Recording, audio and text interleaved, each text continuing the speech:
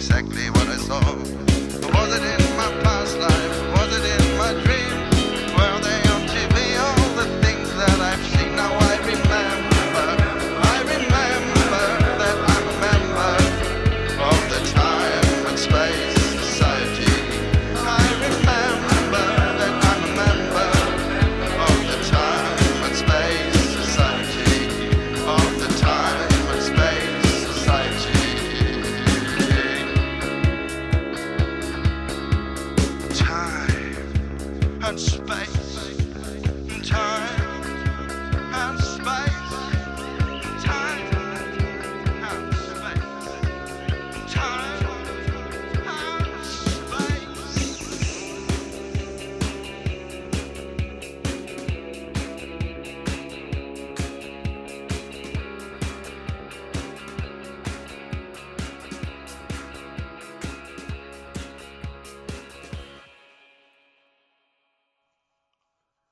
Das war die Time and Space Society mit dem Song Time and Space Society.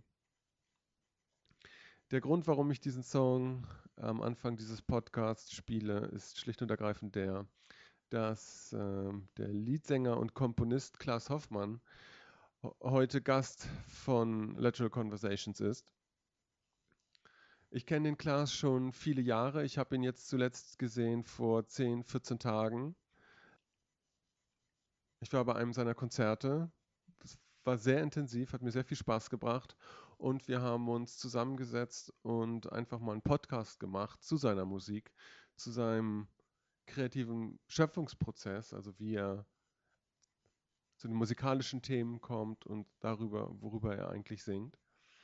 Wir haben auch so ein bisschen über seine spirituellen Wurzeln gesprochen, weil der Prozess, wie er zu der Musik kommt, ist spirituell, obwohl er das wahrscheinlich eher okkult nennen würde.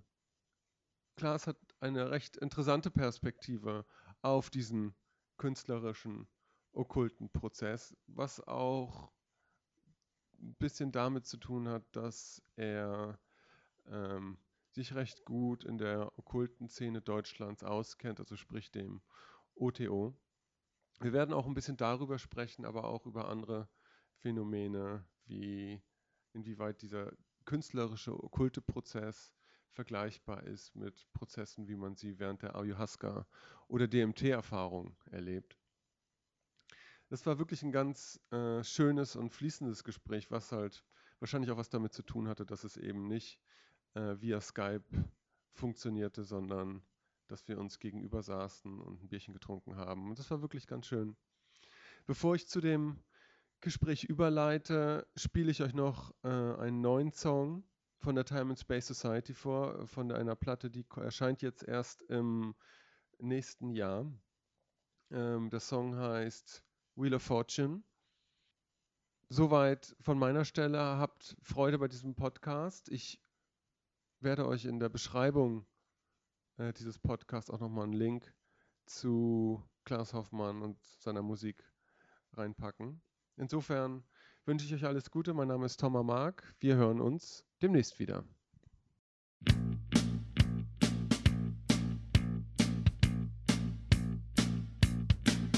On the jumbo cell I bought a game named Promptings of the Heart. There are stones and cards, a map and dice, and something quite bizarre. A wheel of fortune, full of symbols of all kinds. A zeppelin, a giraffe, a fire engine, a swan, a high wheel bike, a camel, a cable car, and a lizard, he was crying. Turn the wheel, spin your wheels, spin your wheels. Turn the wheel, spin your wheels, spin your wheels. And I jumped in the zeppelin and couldn't stop the game. And I was so scared that I wouldn't survive, but it was big fun at the same time. And I was so scared that I wouldn't survive, it was big fun at the same time.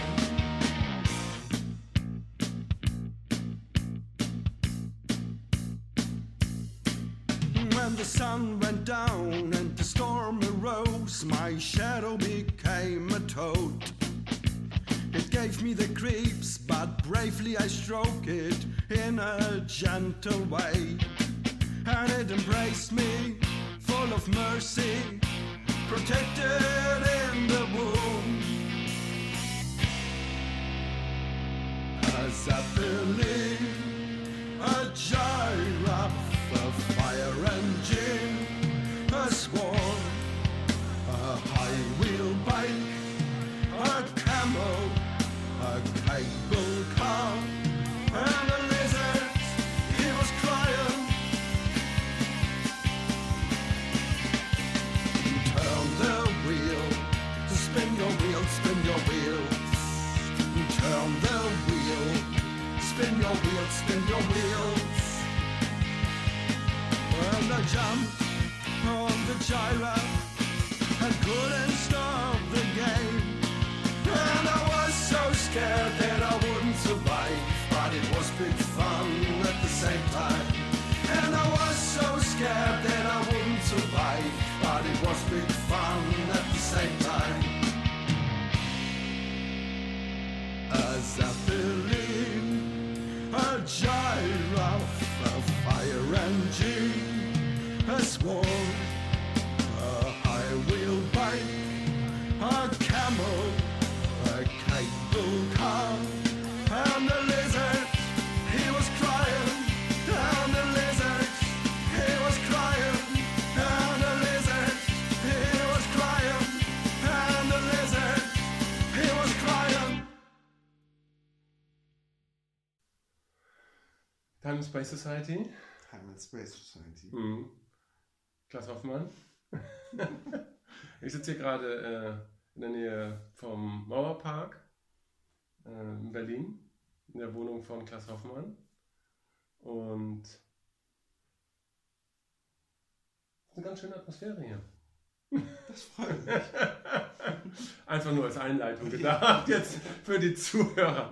Time and Space Society, kannst du kurz was dazu sagen? Ja, das ist halt meine Band und wir machen was, vielleicht so ein Baby aus New Wave und Indie Rock. Ich bin mit meiner musikalischen Liebe irgendwie so ein bisschen dort stecken geblieben, dort, was ich gehört habe in der Pubertät eigentlich. In der Pubertät habe ich gerne Cure gehört und Joy Division und solche Sachen und Echo and the Bunnymen habe ich sehr gerne gehört und irgendwie kommt, glaube ich, noch was von dieser Atmosphäre heute in den Liedern an. Okay. Meine Mitmusiker sind eher so, dass die vielleicht gerne Pixies hören, haben aber auch gerne Bowie gehört. Nur die sind, sagen wir mal, die sind ein bisschen moderner in gewissem Sinne. Der Bassmann ist ein großer Fall-Fan. Aber es gibt da so ein bisschen so eine Mischung aus diesen eher alten New Wave Sachen und ein bisschen neueren Indie-Rock Sachen. Ich würde sagen, meine Mitmusiker sind ein bisschen mehr am Puls der Zeit als ich. Ja. Aber so ein ganz bisschen gibt es ja auch so eine Art, vielleicht Revival könnte man das nennen, von dieser Atmosphäre von damals. Also die Editors sind ja ziemlich erfolgreich zum Beispiel. Das ist so eine Band, die mit diesem Sound jetzt so gerade am Start sind. So, du bist der Sänger und du schreibst auch die Texte? Ich bin der Sänger und ich schreibe die Texte, ich schreibe auch die Melodien.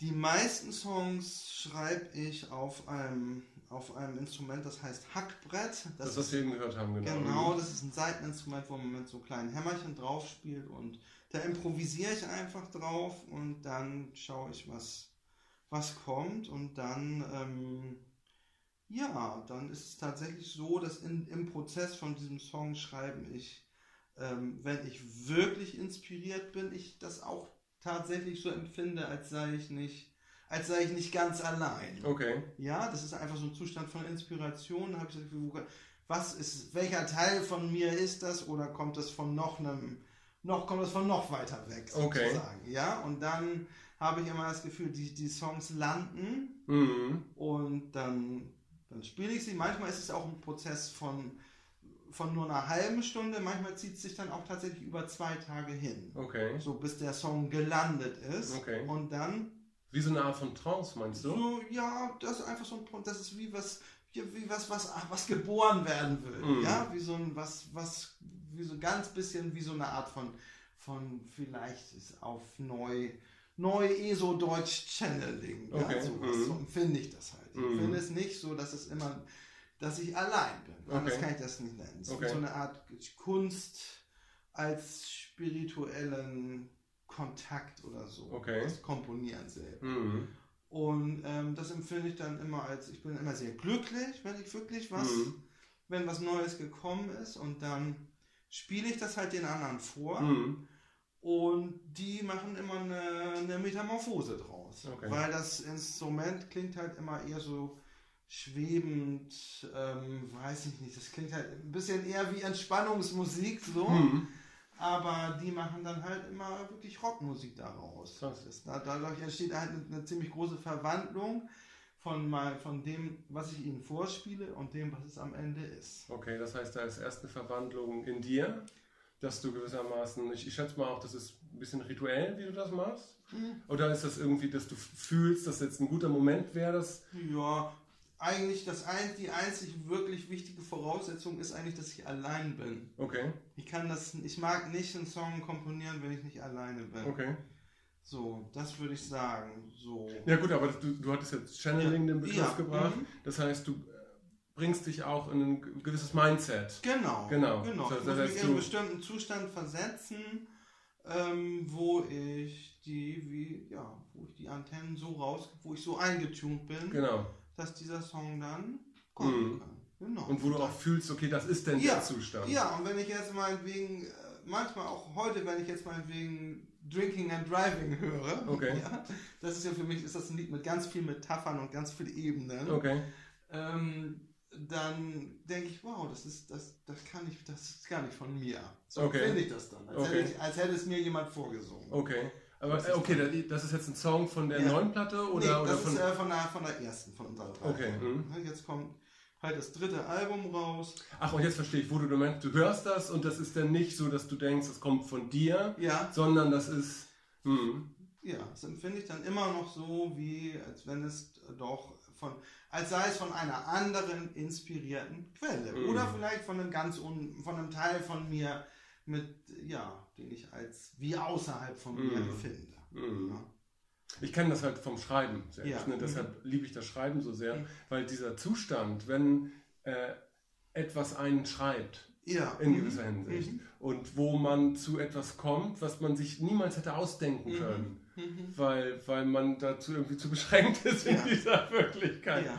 Aber wenn man das manifestiert, das ist ein unheimlich schöner und kreativer Prozess, und für mich ist das irgendwie so, wenn ich das dann schreibe, dann ist der Tag, es ist ein guter Tag, weißt du?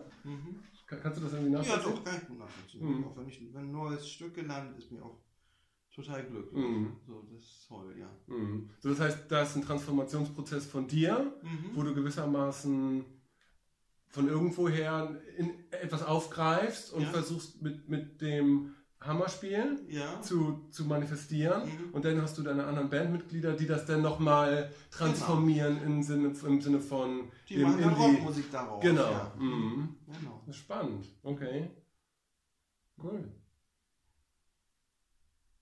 Und genau. Ja, es kommt jetzt Album Nummer 3. Ich denke, es ist auf jeden Fall unser fröhlichstes Album. Ich finde, das erste ist schon am melancholischsten, denke ich, so von der Grundatmosphäre. Das zweite ist vielleicht am wütendsten oder am ärgerlichsten. Und das dritte finde ich absolut am fröhlichsten, am positivsten. So. Darum, ich freue mich da auch irgendwie sehr drauf. Das ist auch ein Album, was ich irgendwie sehr gerne in die Welt bringe. Vielleicht bin ich so erzogen oder konditioniert, dass ich lieber was Fröhliches in die Welt bringe, als was Melancholisches oder was Wütendes. Ich weiß es nicht, aber es ist einfach tatsächlich so, dass ich mich da... Es ist aber vielleicht auch einfach so ein Prozess gewesen, ne? Wo man so durch unterschiedliche Schichten wandert. Ja klar, man drückt sich selbst auch aus und man verändert sich damit. Was mir dann halt bei deiner Musik halt auch immer auffällt oder bei eurer Musik, dass das halt auch es sind ja keine alltäglichen Texte. So, da ist ja ein ganz großes Element von, ich sag das mal, Mystik drin. Oder wie würdest du das beschreiben? Mystik oder wie?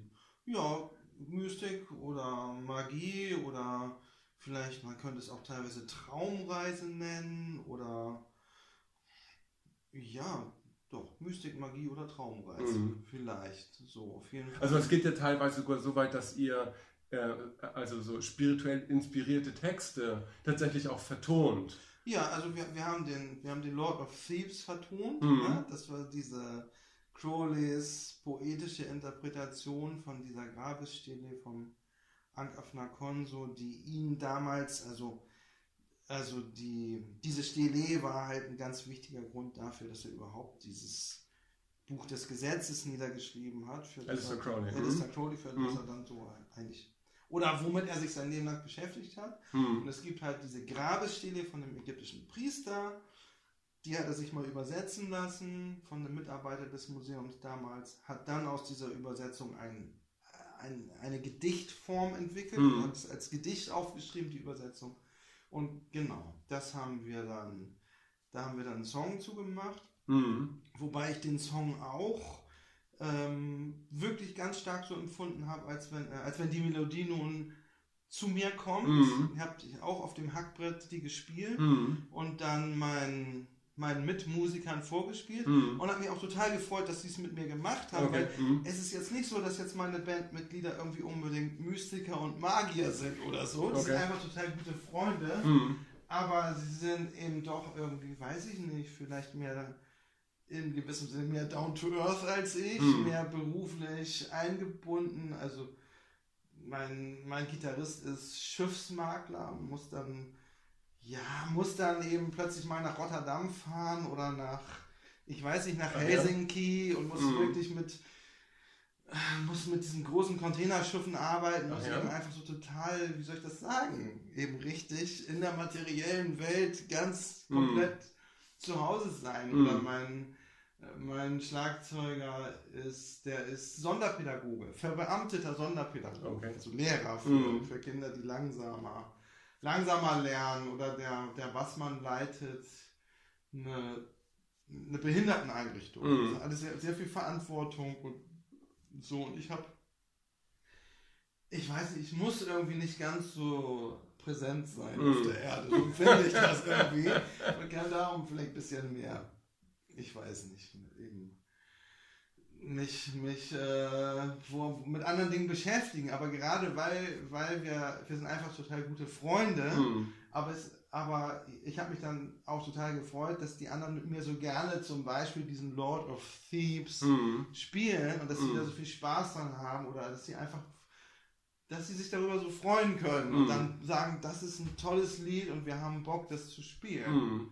So, einfach aus der Musik heraus. Das heißt, du bist dann da auch der Spirituelle in gewisser Hinsicht, derjenige, der sich da mit diesen anderen Wirklichkeitsebenen und mit diesem Symbolsystem, der da diesen Impuls da so reinbringt. Ja, aber die anderen machen halt, die anderen können das halt, die können halt die Musik wertschätzen. Ja, sie sehen, dass sie Lust haben auf die Melodien und auf die Harmonien und dass sie irgendwie auch Lust haben auf die Bildsprache, die durch die Worte erzeugt wird. Na klar. Ich möchte ja eigentlich immer, wenn ich singe, auch die Leute mit auf eine Reise nehmen. So etwas mitteilen, was ich ja sonst nur alleine erlebe. Okay, kannst du das noch genau beschreiben?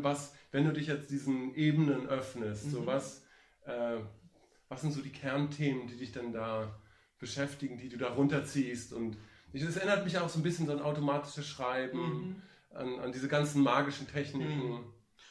Ich würde sagen, ganz wichtig ist eine Art Freiheit, Furchtlosigkeit, würde ich sagen. In der materiellen Welt würde ich mich eigentlich doch eher als total normal oder durchschnittlich ängstlich bezeichnen. Ja, mit dem, was auch immer, um die banalen Dinge wie Geld und Gesundheit oder was auch immer. Aber in diesem, sagen wir mal, in dem nicht materiellen oder eher zeitlosen, was ja auch ein Teil eines jeden Menschen sein sollte, Na klar, ja, das stimmt. dieses Seelische, finde ich halt ganz besonders bereichernd oder erhebend. Die Freiheit, der Raum, die in gewissem Sinne die Furchtlosigkeit. Auch, ne? Also das Spielen.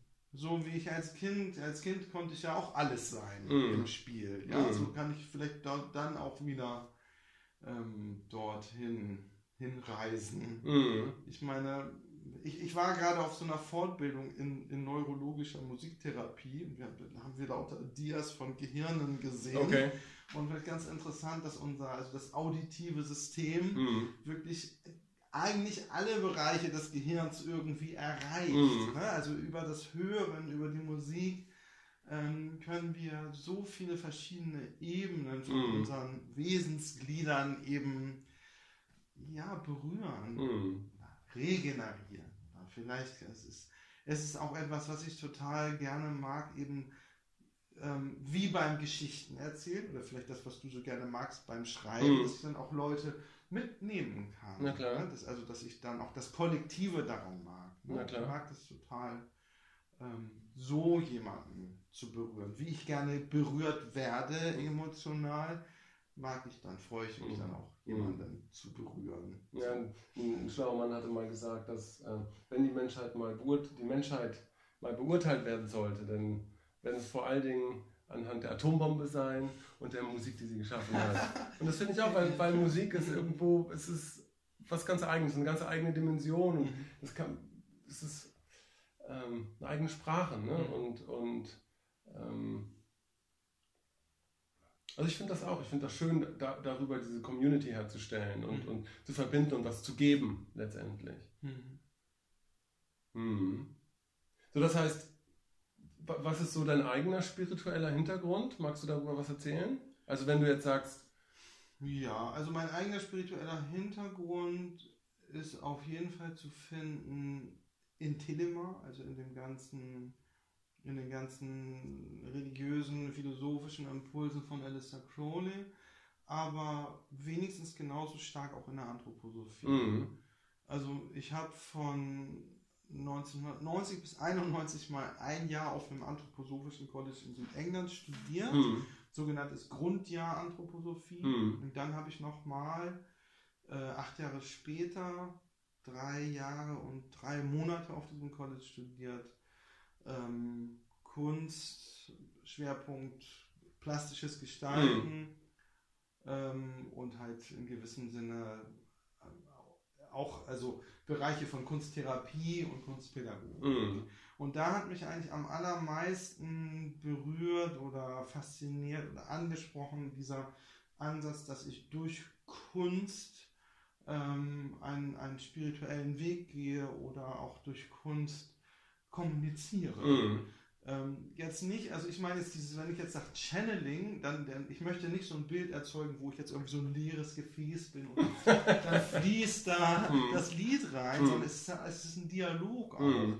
Aber es ist trotzdem da ist die Anwesenheit eines Engels und der freut sich an mir und ich mich an ihm und wir gestalten das gemeinsam. Das hat mich total berührt, inspiriert, dass ich durch die Kunst einen spirituellen Weg gehen kann. Und ich kann auch besonders mit dieser Telema-Bewegung eigentlich nur wirklich etwas anfangen durch meinen Zugang zu Steiners Impuls. Ist am Ende tatsächlich so. Als ich mit 17 ungefähr das erste Mal in Kontakt gekommen bin mit dem Liberal, war bei mir ehrlich gesagt der Schwerpunkt eigentlich das ging darum, dass man ganz spirituell wird, wenn man besonders viele Sex- und Drogenerfahrungen macht. Und irgendwie, das war für mich die Essenz des Buches. Und das Tu, was du willst, eher so ein Auflehnen gegen jegliche Einschränkungen oder Beschränkungen war. Und ganz, ganz wichtig. So wie das auch heute noch ganz, ganz viel interpretiert wird, das Buch, ne? Für mich war dann aber irgendwie ein ganz wichtiger Punkt in der Auseinandersetzung mit der Anthroposophie, also ein Standpunkt von Steiner, dass wir freiwillig hier sind. Freiwillig inkarnieren. Und dann machte für mich mit einmal dieses Tu, was du willst, einen ganz anderen Sinn oder eine ganz andere Ebene bekommen. Ja. Dann heißt es ja auch, aha, ich bin also hier, weil ich wollte das. Und das hat mich irgendwie ganz stark berührt. Womit ich auch ganz lange gerungen habe, ist tatsächlich mit diesem Christusbegriff von Steiner, weil für mich das ganz lange immer eigentlich nur was mit Moral und Dunkelheit und Unfreiheit und einfach nichts wirklich Schönem verbunden war. Ja, dieser Christusbegriff. Und ich da eigentlich aber über die Jahre verstanden habe, dass Steiner damit wirklich eine ganz große Freiheit und ein ganz freies Bewusstsein und die Energie aus der Sonne meint. Und ich glaube, Crowley schreibt im Buch Todd, das Neue am neuen Zeitalter sei der neue Zugang zur solaren Energie, den wir haben. Ja, und so hat es für mich, so ist für mich die Anthroposophie und Telemann sind eigentlich wie zwei Kreise, die eine Schnittmenge haben. Ja? Wie heißt das? Dieses Symbol. Das Oval meinst du? Ne? Genau. Wie das Lahmen eigentlich. Genau. Ja? Wo ich mich zu Hause fühle. Das ist ja auch historisch einfach so, wenn du dir anguckst, wie sich die Spiritualität jetzt, also als Oberbegriff jetzt im Westen entwickelt hat seit 1875, 1900, dann war das einerseits Blavatsky, die halt durch ihre Reisen halt diese ganzen östlichen Techniken importiert hat, und es war Crowley, der im Grunde genommen dasselbe gemacht hat. Ja. Der hat ja dann Buch 4 ist es, wo er dann Hinduismus verarbeitet, und du kannst die ganze Spiritualität bis hin zu Wilber heutzutage letztendlich zurückverfolgen auf diese ersten beiden Impulse, das Golden Dawn, was es damals gab, ne? und Anthroposophie aus der Theosophie heraus. Und die haben wir dann auch irgendwann um 1920 versucht, nochmal gewissermaßen Konsens zu erzeugen und zusammenzuarbeiten, was dann irgendwie nicht so, die hatten dann irgendwelche Gespräche aufgenommen, ich weiß nicht, um diese beiden Stränge wieder zu vereinen. Aber das ging dann irgendwie nicht, hat irgendwie nicht funktioniert. Aber daraus, und dann, du kannst ja die Hippie-Bewegung in den 60ern ja auch gar nicht denken, ohne diese beiden Stränge und auch die Lebensreform und was es da nicht alles gab. Ne? Und das finde ich schon interessant, weil gerade wir im Westen, wir müssen ja da irgendwo auch unsere Wurzeln uns in gewisser Hinsicht auch bewusst sein. Ne? Woher kommen wir eigentlich, wenn wir so mit diesen östlichen Sachen umgehen? Ne? Und ich glaube, der Freund von Aleister Crowley, der Alan Bennett, der hat das erste buddhistische Kloster in England gegründet. Das ist super spannend eigentlich. Also ich habe irgendwo gelesen, dass Crowley auch darauf verwiesen hat, dass er in dem Jahr geboren wurde, in dem die Theosophische Gesellschaft gegründet wurde. Das war ihm irgendwie wichtig. Ja, das ist mein spiritueller Background, würde ich mal sagen. Die beiden am allerstärksten. Inspiriert und wichtig auf meinem Weg war auf jeden Fall auch das Satya-Yoga von Sri Mataji. Es gab eine ganz wirklich wichtige Erfahrung in meinem Leben. Das war, glaube ich, ich glaube nicht 1900. Ich glaube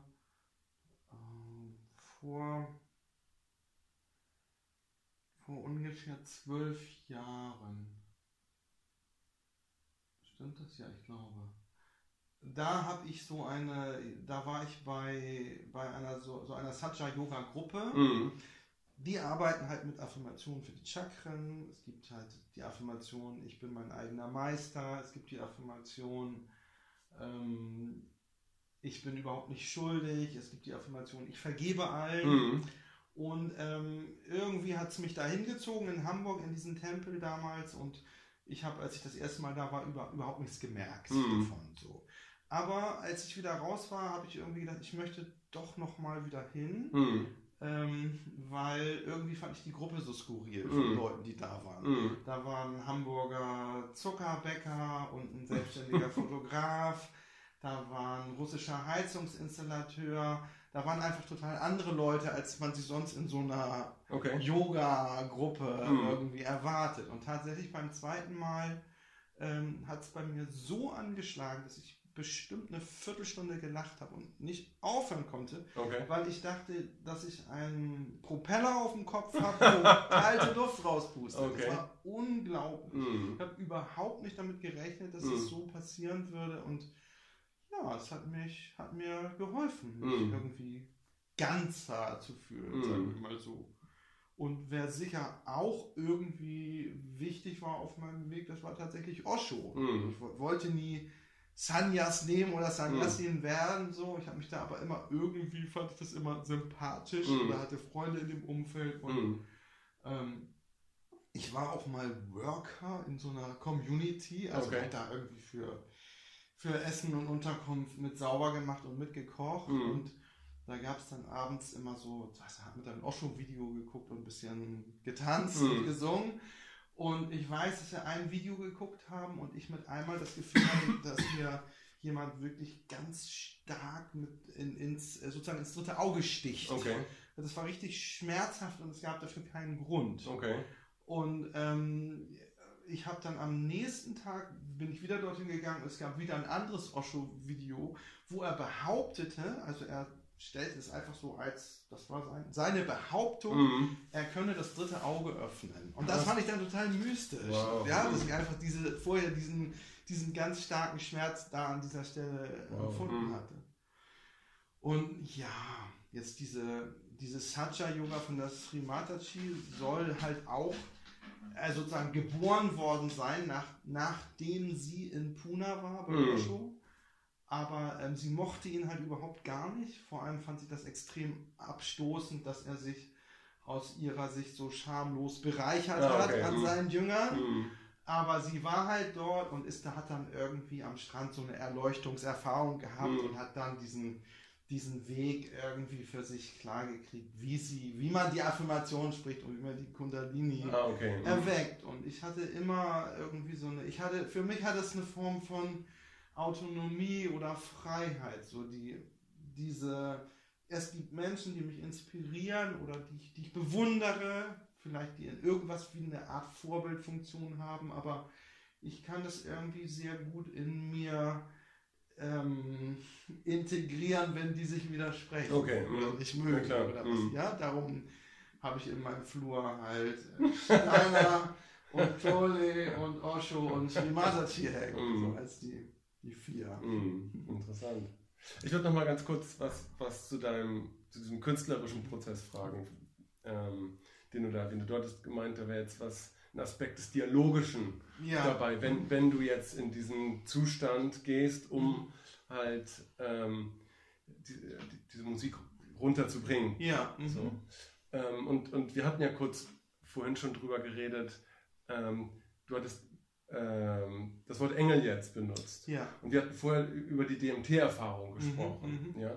Also wo du halt auch gewissermaßen durch diese Substanz dieses Wirklichkeitsgefüge verlässt, in einen anderen dimensionalen Raum eintrittst und halt auch Wesen begegnen kannst, die dann so real wirken, wie du jetzt für mich real bist.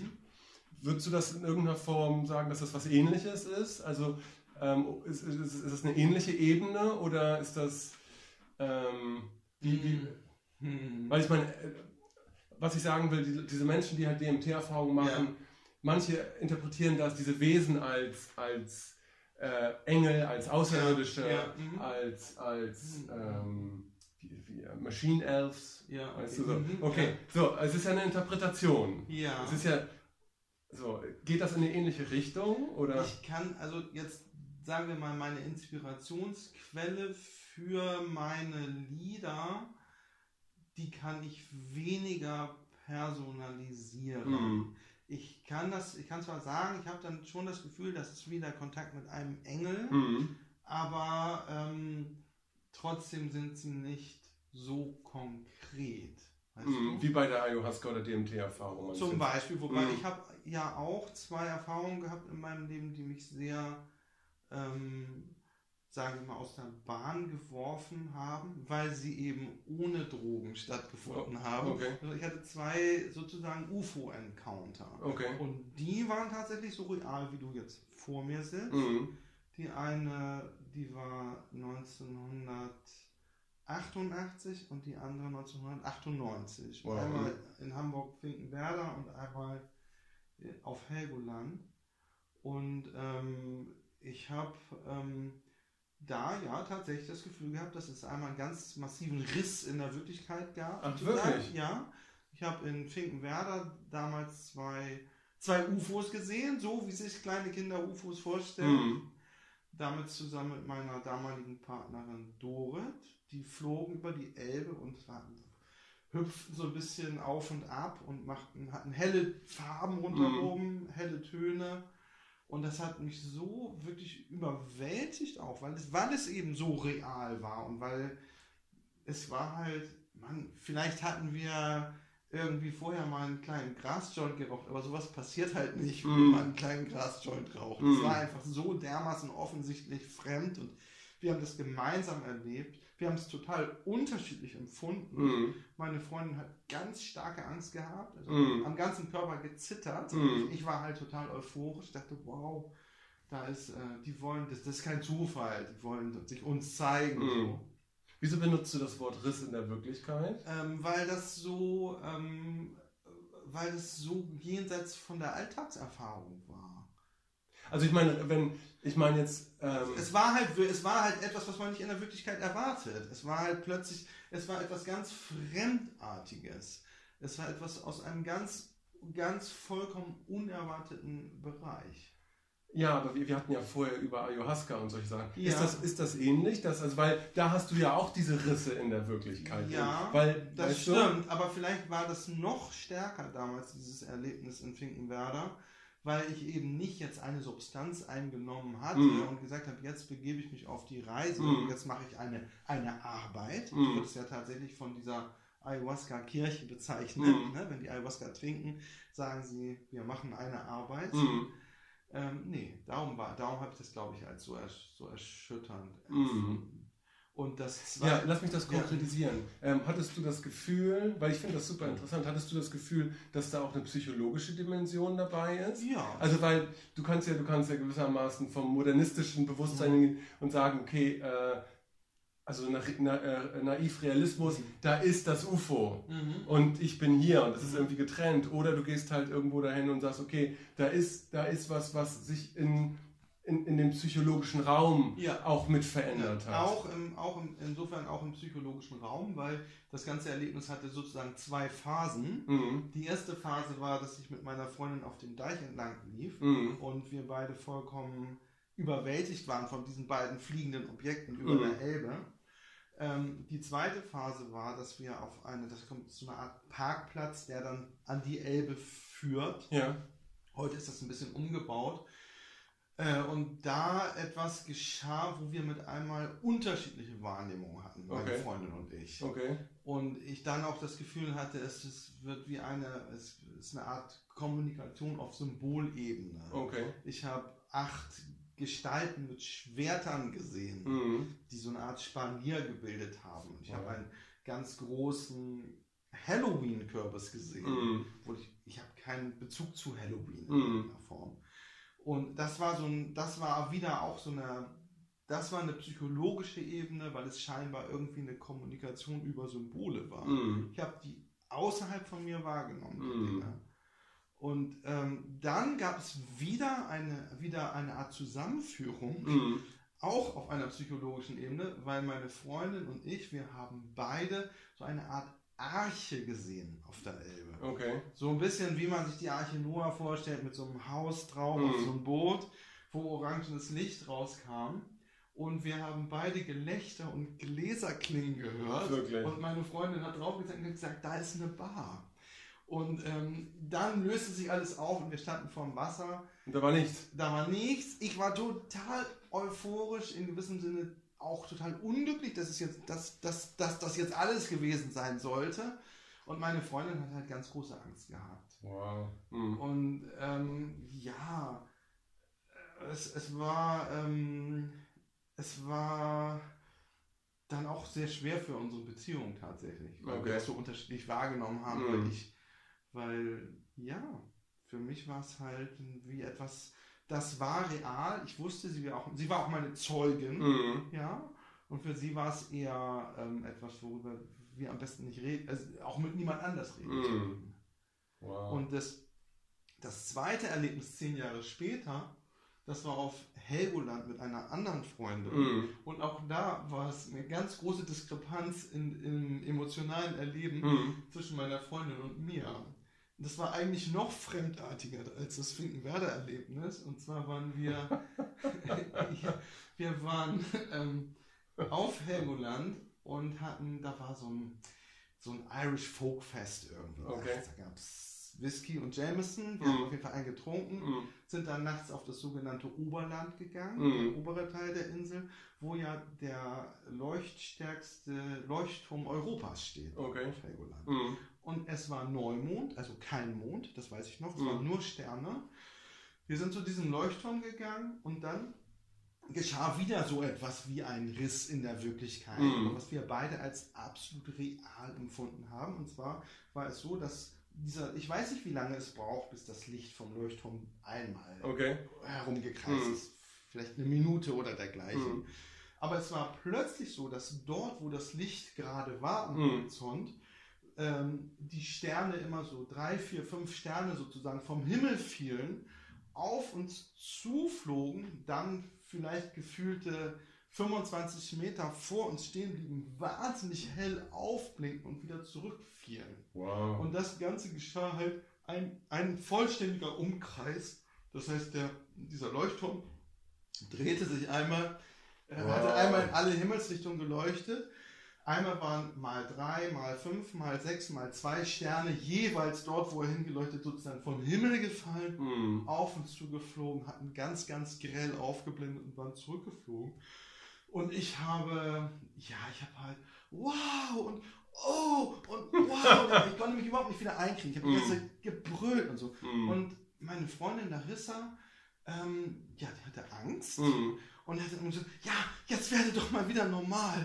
Jetzt ist doch alles wieder gut. So. Die hatte nur sofort wieder ganz starkes Bedürfnis, jetzt bitte alles wieder bitte sofort so ist, dass man damit bitte klarkommen kann. Ist das jetzt bitte eigentlich okay, es war geschehen, aber das hat jetzt nichts mehr zu tun mit dem Alltag. So. Wow.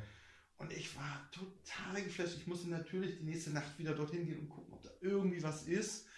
Aber war nicht. Nein, das war nicht. Es war einfach dieser eine Moment.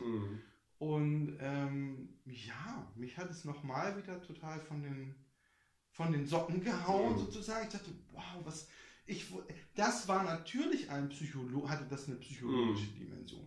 Wenn es real, materiell passiert wäre, wären alle Astronomen auf der einen Hemisphäre des Erdballs verrückt geworden an dem Tag.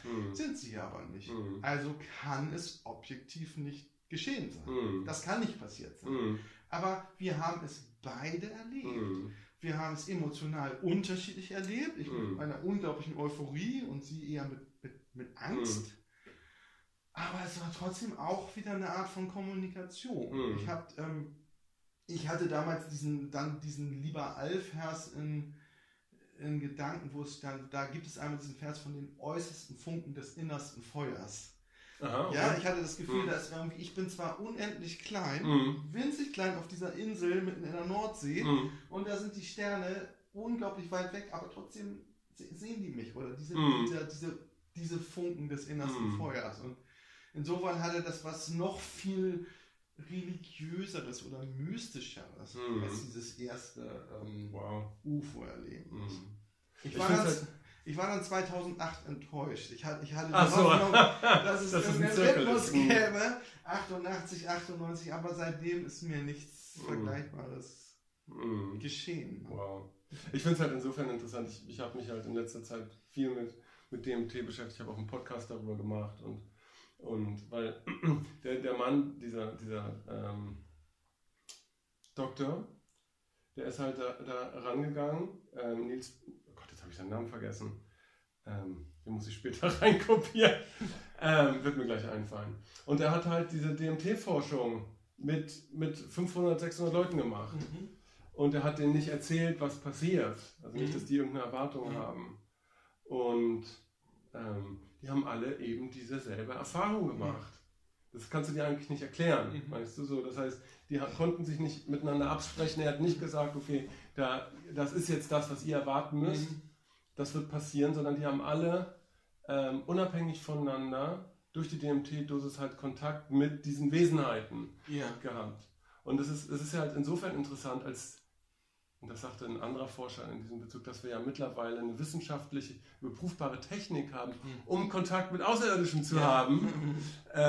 Aber weil unser modernes Bewusstsein noch so auf diese Wirklichkeit hier geeicht ist, gewisser Hinsicht, dass wir erwarten, die kommen tatsächlich mit Raumschiffen, dass das aber sich in einer ganz anderen Dimension abspielen kann. Aber dass wir halt im Grunde genommen eine wissenschaftliche Methode haben, um das zu verifizieren. Und weißt du, das ist schon spannend. So, finde ich. Daher kommt dann auch der Name Time and Space Society, oder wie habt ihr das? Time and Space Society kommt aus einem Roman eigentlich, den ich mal geschrieben habe. Der heißt Willkommen in meinem Kopf. Den gibt es an diversen Orten im Internet. Ja. Und das war eigentlich damals mein Bedürfnis, Erlebnisse mit Synchronizitäten aufzuschreiben, auch mein allererstes UFO-Erlebnis zu verarbeiten. Und es ist tatsächlich autobiografisch, aber ich habe erfunden, es gibt ein fantastisches Element in dem Buch Willkommen in meinem Kopf. Und zwar habe ich erfunden die Time and Space Society. Und das ist ein Verein, eine geheime Gesellschaft, die Zufälle organisiert.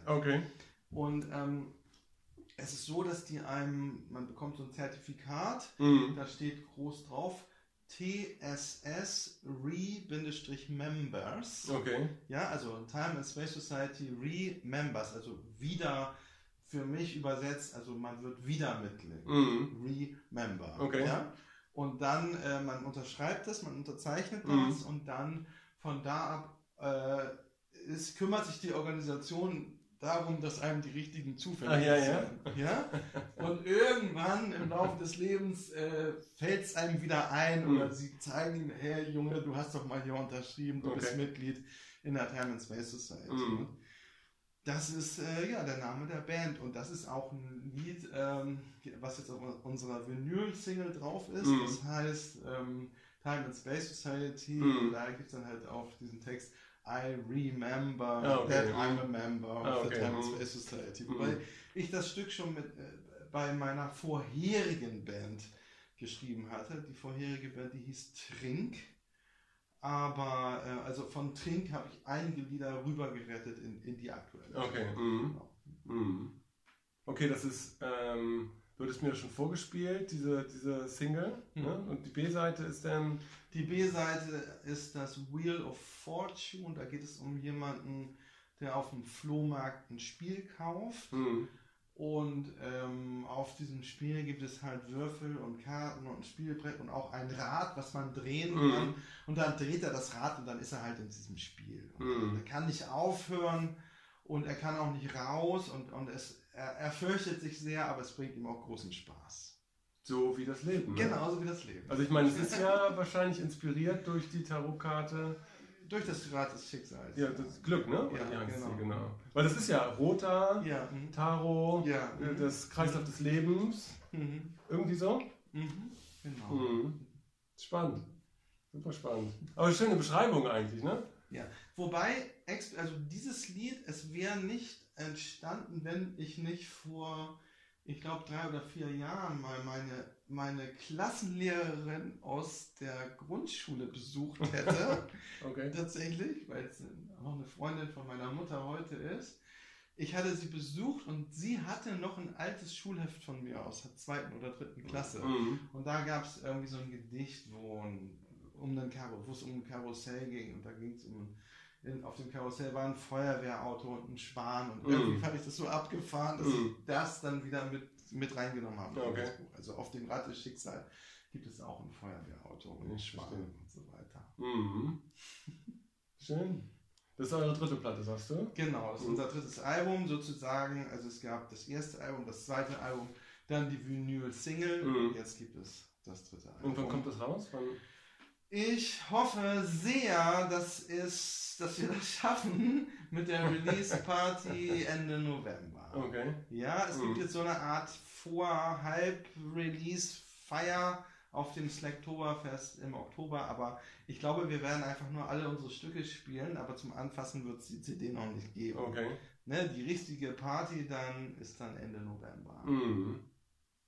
Aber ihr habt die Stücke alle zusammen. Alle Also- Stücke sind im Und- Kasten, sind und- aufgenommen. Ihr habt die werden auch jetzt schon, noch- okay. Mhm. Genau, die werden jetzt noch abgemischt und es gibt auch schon ein ganz tolles Cover. Mhm. Und Ich finde die Booklet. Strategie eigentlich nicht verkehrt. Also das neue, ich weiß nicht, kennst du Massive Attack?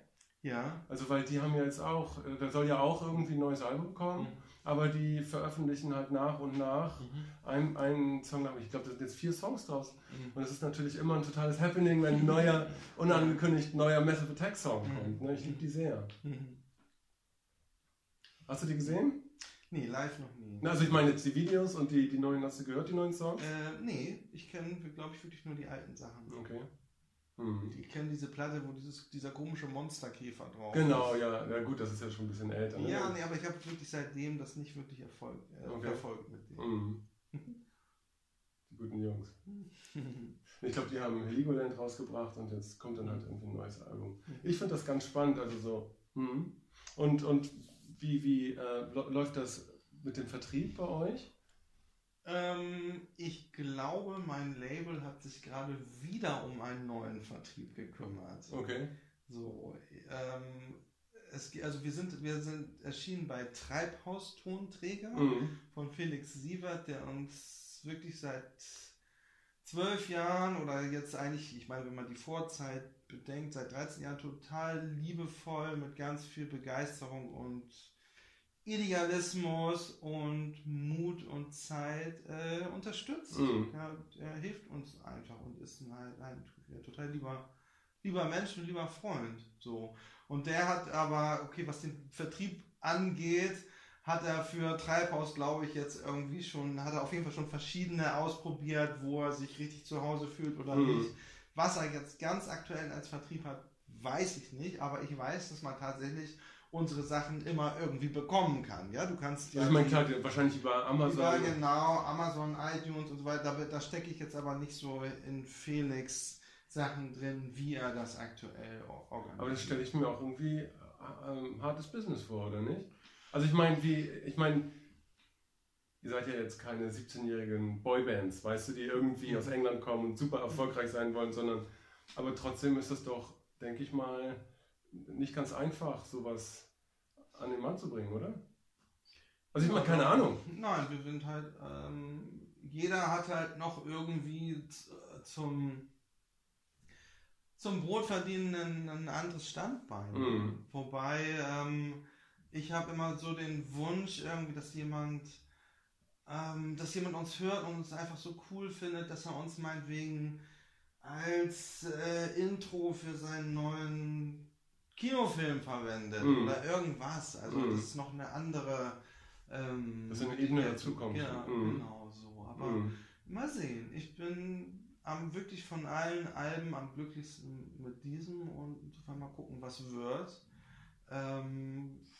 Wir sind ja jetzt auch gewachsen über die Jahre, haben eben halt in Hamburg, in Berlin, in Leipzig gespielt, in ein paar Radiosendern gelaufen. Und jetzt einfach mal haben wir auch mehr Möglichkeiten, jetzt an Leute heranzutreten mit dem dritten Album. Und habt ihr da wirklich eine Reihe von Konzerten jetzt geplant, auch für das neue Album? Oder? Nee, für das neue Album haben wir wirklich jetzt dieses Jahr gibt es jetzt eine Geburtstagsparty dieses Wochenende. Ein 80. Geburtstag sozusagen. Ja, weil ein Doppelgeburtstag, der die Zwillinge. Zwillinge werden 40 und da spielen wir, wo halt viele Freunde sein werden und dann spielen wir auf dem Slacktoberfest am 1. Oktober und dann müssen wir einfach mal gucken, wie es dann weitergeht. Aber hattet ihr Lust darauf, da jetzt nächstes Jahr da irgendwie ein bisschen... Ich habe total Lust zu spielen. Ich habe große Freude auf Festivals zu spielen, weil es dann auch Feedback gibt von Leuten, die jetzt sozusagen nicht, zu unserer Fanbase gehören, obwohl es mit denen auch immer super ist. Ja, es ist halt total toll, wenn Leute immer wieder kommen. Aber es ist natürlich auch super, einfach mal zu sehen, dass wir auch Leute erreichen, die uns noch nicht kennen. Na klar. Ne, das macht mich dann auch sehr Was wären das für Festivals, wo man nachdenken kann? Na, zuletzt, also festivalmäßig haben wir gespielt auf diesem Wave Gothic Festival in Leipzig. Ich weiß es nicht. Ich würde total gerne auf dem Reeperbahn Festival spielen in Hamburg. Das hat die letzten Male nicht geklappt. Vielleicht klappt es nächstes Jahr. Okay. Na, einfach interessant. So. Cool. Du, ja, dann wünsche ich euch viel Glück dafür. Ja, danke schön. Muss mal gucken. Ich versuche das immer irgendwie so 50 Minuten, da kann man noch ein bisschen, wenn du magst. Genau. Ja, ich kenne das halt irgendwie vom Buchbusiness. Das ist irgendwie ist schwierig, solche Produkte irgendwie an den Markt zu bringen. Ne? Und es ist halt einerseits, man denkt, ja, Buchschreiben ist irgendwie kompliziert, aber das zu vertreiben ist nochmal doppelt kompliziert. Ne? Es ist schwierig. Und ich stelle mir das bei der Musik irgendwie auch so vor. Man muss halt auch irgendwo immer irgendwie Verkäufer sein. Ja. So. Ja. Und wobei ich denke, wenn ich jetzt wenn ich jemandem ein Lied vorspiele, ist es ja eigentlich unmittelbarer oder emotionaler, als wenn ich jemandem ein Buch in die Hand kriege. Der muss sich dann wirklich ja selber dran setzen und das lesen. Das ist ein bisschen anders, als das so aus dem Radio zu bekommen oder dergleichen. Ja. Ja, aber trotzdem müsst ihr ja da in die Welt gehen damit. Ja. Und eigentlich gibt es auch nicht so viele Bands, die jetzt, also ich meine, Spiritualität ist ja nun auch irgendwie ein Schlagwort, was irgendwie, aber es gibt ja nicht viele Bands, die Songs produzieren, ne, und die das so machen eigentlich. Eigentlich finde ich das super spannend. Irgendwie. Also ich meine, was ich sagen will, ist, es gibt ja die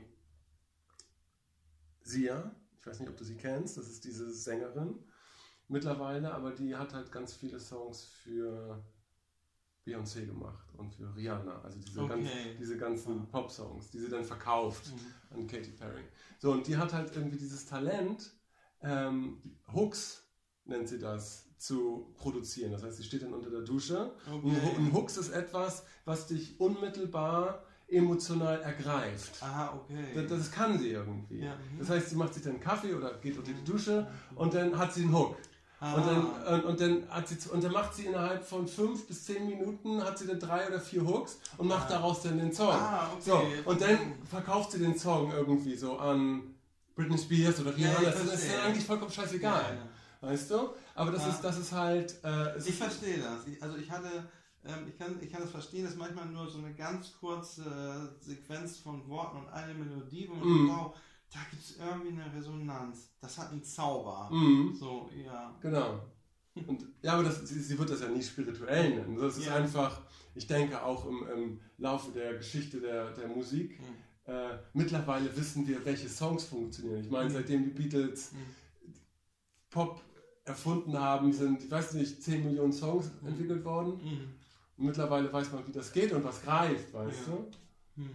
So stelle ich mir das irgendwie vor. Und das ist so internalisiert, dass dann so eine Frau wie die Sia das dann so erzeugen kann mittlerweile, weißt du? Ja. Aber es ist ja nichts, es spielt sich ja in dieser Wirklichkeit ab. Es ist ja nichts, was jetzt im besten Fall oder was mit Channeling zu tun hat. Ja. Aber ich finde es spannend trotzdem. Mein Opa hat ein Buch veröffentlicht, das wird heute immer noch verkauft. Das heißt Die Fanfare. Ach ja? Und zwar mit Volks- und Soldatenliedern. Ach ja? Das ist im Siekowski Verlag erschienen. Hier ist es. Deutsche Volks- und Marschlieder steht in dieser Ausgabe. Wow. Das ist er. Adolf Willibald Hoffmann. In einer guten deutschen Uniform. Ja, mein lieber Opa. Und mein lieber Opa konnte ganz viele Musikinstrumente spielen und hat am Ende tatsächlich, kann man sagen, so die Musik in die Familie gebracht. Also er hat meinem Vater den Kontrabass geschenkt, er hat mir das Melodikaspiel beigebracht. Das ist eine von den wenigen Erinnerungen, die ich an ihn habe. So.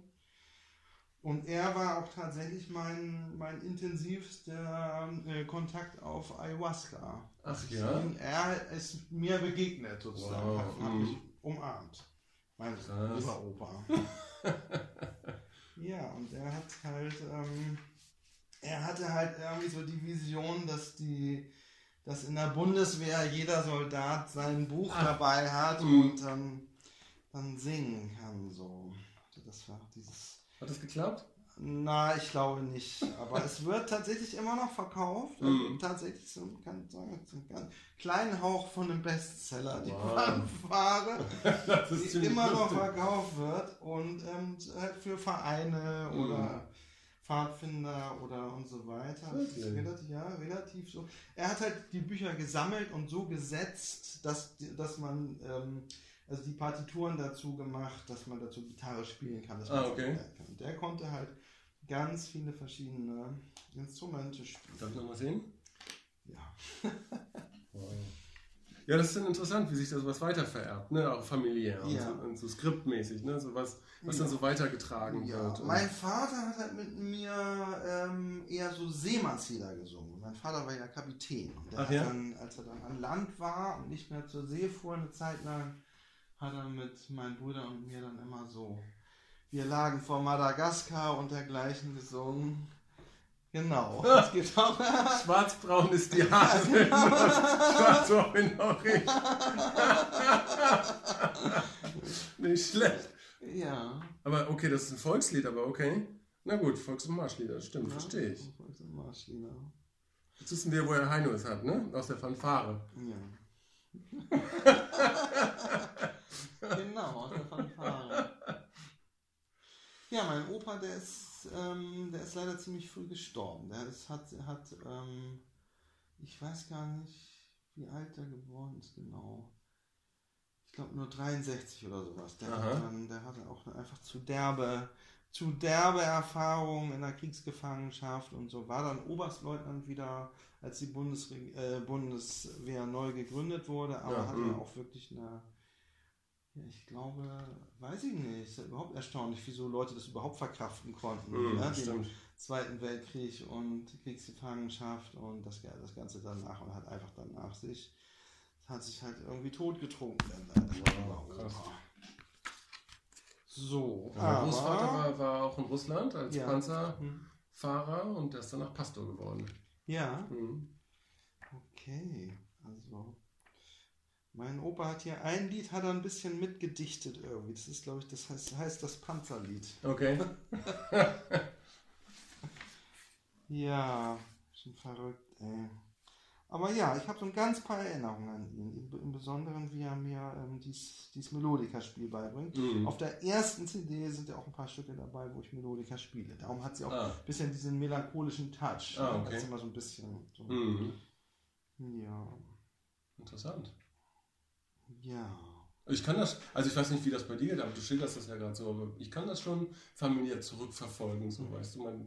Mein Vater war irgendwie Mediziner, mein Großvater war irgendwie Pastor und der andere Großvater, das war irgendwie ein Verkäufer, also ein Händler. Und ich spüre irgendwie diese drei Sachen irgendwie in meiner Brust. Ich kann das irgendwie nachvollziehen. Weißt du? Ja, also ich kann auf jeden Fall die Musik von bei meinem anderen Opa, muss ich sagen, hat es nicht immer so mein anderer Opa, der war halt der soll halt sehr naturverbunden gewesen sein, ein Jäger, ja, und auch immer sehr, sehr sozial, also der war immer unglaublich eingebunden im Schützenverein und so.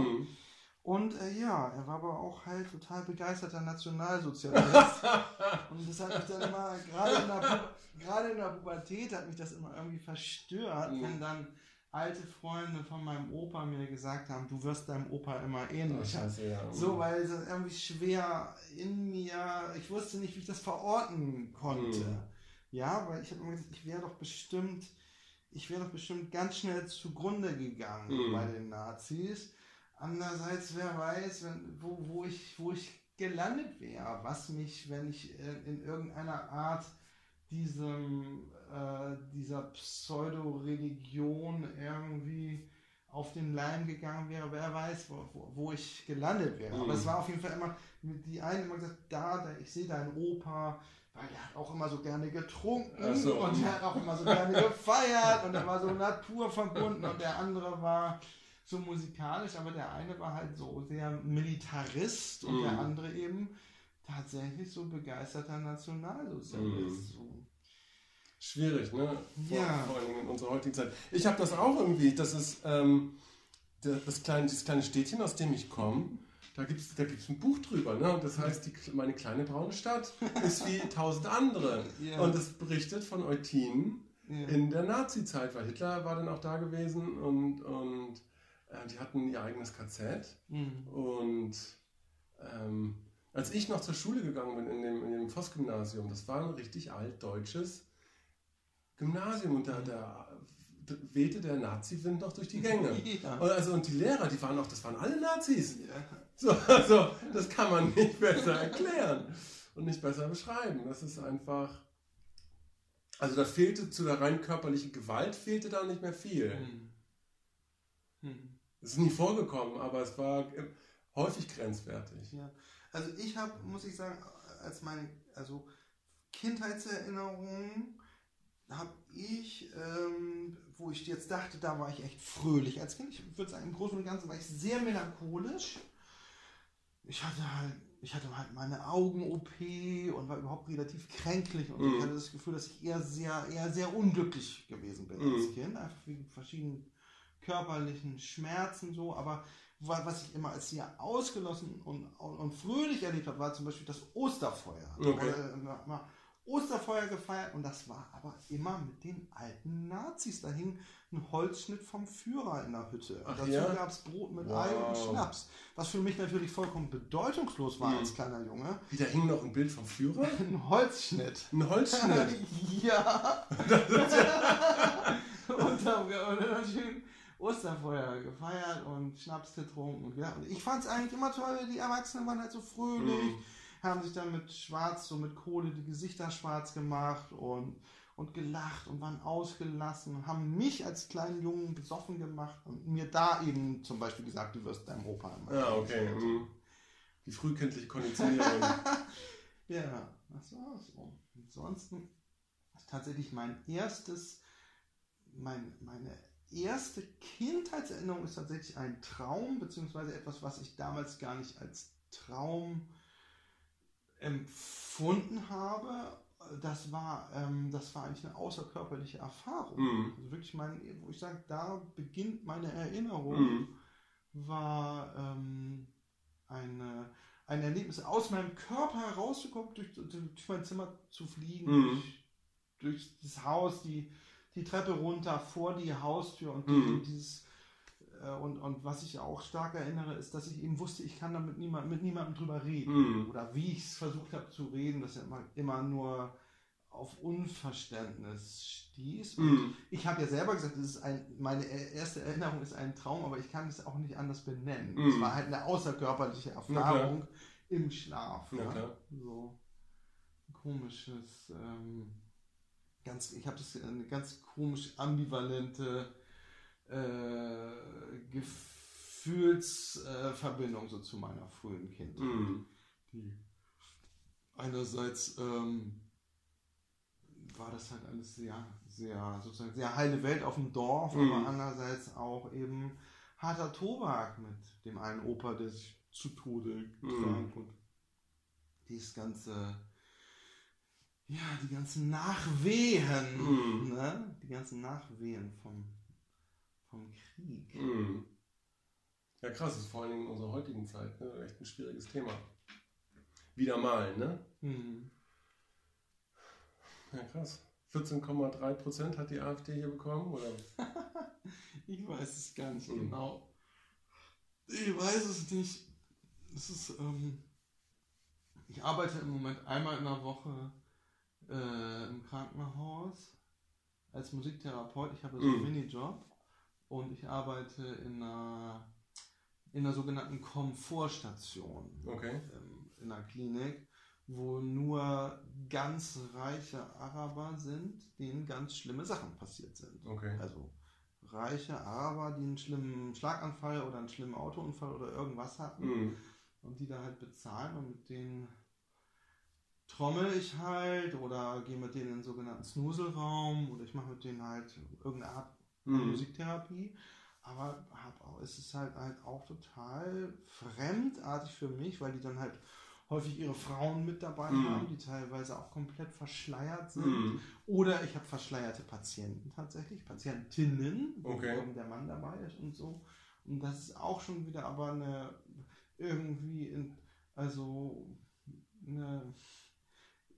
wie soll ich sagen, wenigstens kann ich ihnen irgendwie begegnen. Also das habe ich vorher sonst nicht gehabt. Ich bin jetzt seit 2 Jahren da und sonst hätte ich niemals hier als Mensch im Berlin-Wedding sonst so den Weg gefunden, jetzt mal jemanden aus Saudi-Arabien zu begegnen, der entweder sozusagen Patient ist, mit dem ich das mache, der eine komplett verschleierte Frau hat oder eben so einer komplett verschleierten Frau zu begegnen, mit ihr in irgendeiner Form zu interagieren auf dieser musiktherapeutischen Ebene. Aber ich muss auch,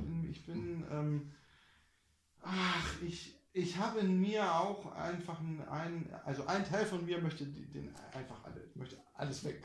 Alle Schleier erstmal weg, bitte. Also kann ich nicht ertragen. Jetzt hör mal auf damit, bitte. So. Und ich habe es auch einmal gehabt in der Musiktherapie, dass da eine Frau mit so einem Gesichtsschleier, also wo man nur die Augen sah, getrommelt hat und gelacht hat und sich von sich aus den runtergemacht hat, was meine Kollegen gar nicht glauben konnten im ersten Moment. Krass. Das war ein tolles Erlebnis. Sie hat es dann beim nächsten Mal nicht wieder gemacht, aber es war immerhin ein Lichtblick. Krass. Weil es so spontan aus ihr selber herauskam, weil sie so gelacht hat, getrommelt hat und sich einmal für einen ganz kleinen Teil selbst entschleierte in dieser Freude beim Musikmachen. Wow. Das kann Musik. Ja, das war toll. Wow. Klaas, ich denke, wir haben es jetzt. Danke, dass du dir die Zeit genommen hast. Ja, ich danke dir auch. Das war ein ganz schönes Gespräch, hat mir gut gefallen. Dankeschön. Ich wünsche dir ganz viel Erfolg und dann, ja, gucken wir mal. Ja, gucken wir mal. Bis bald. Super.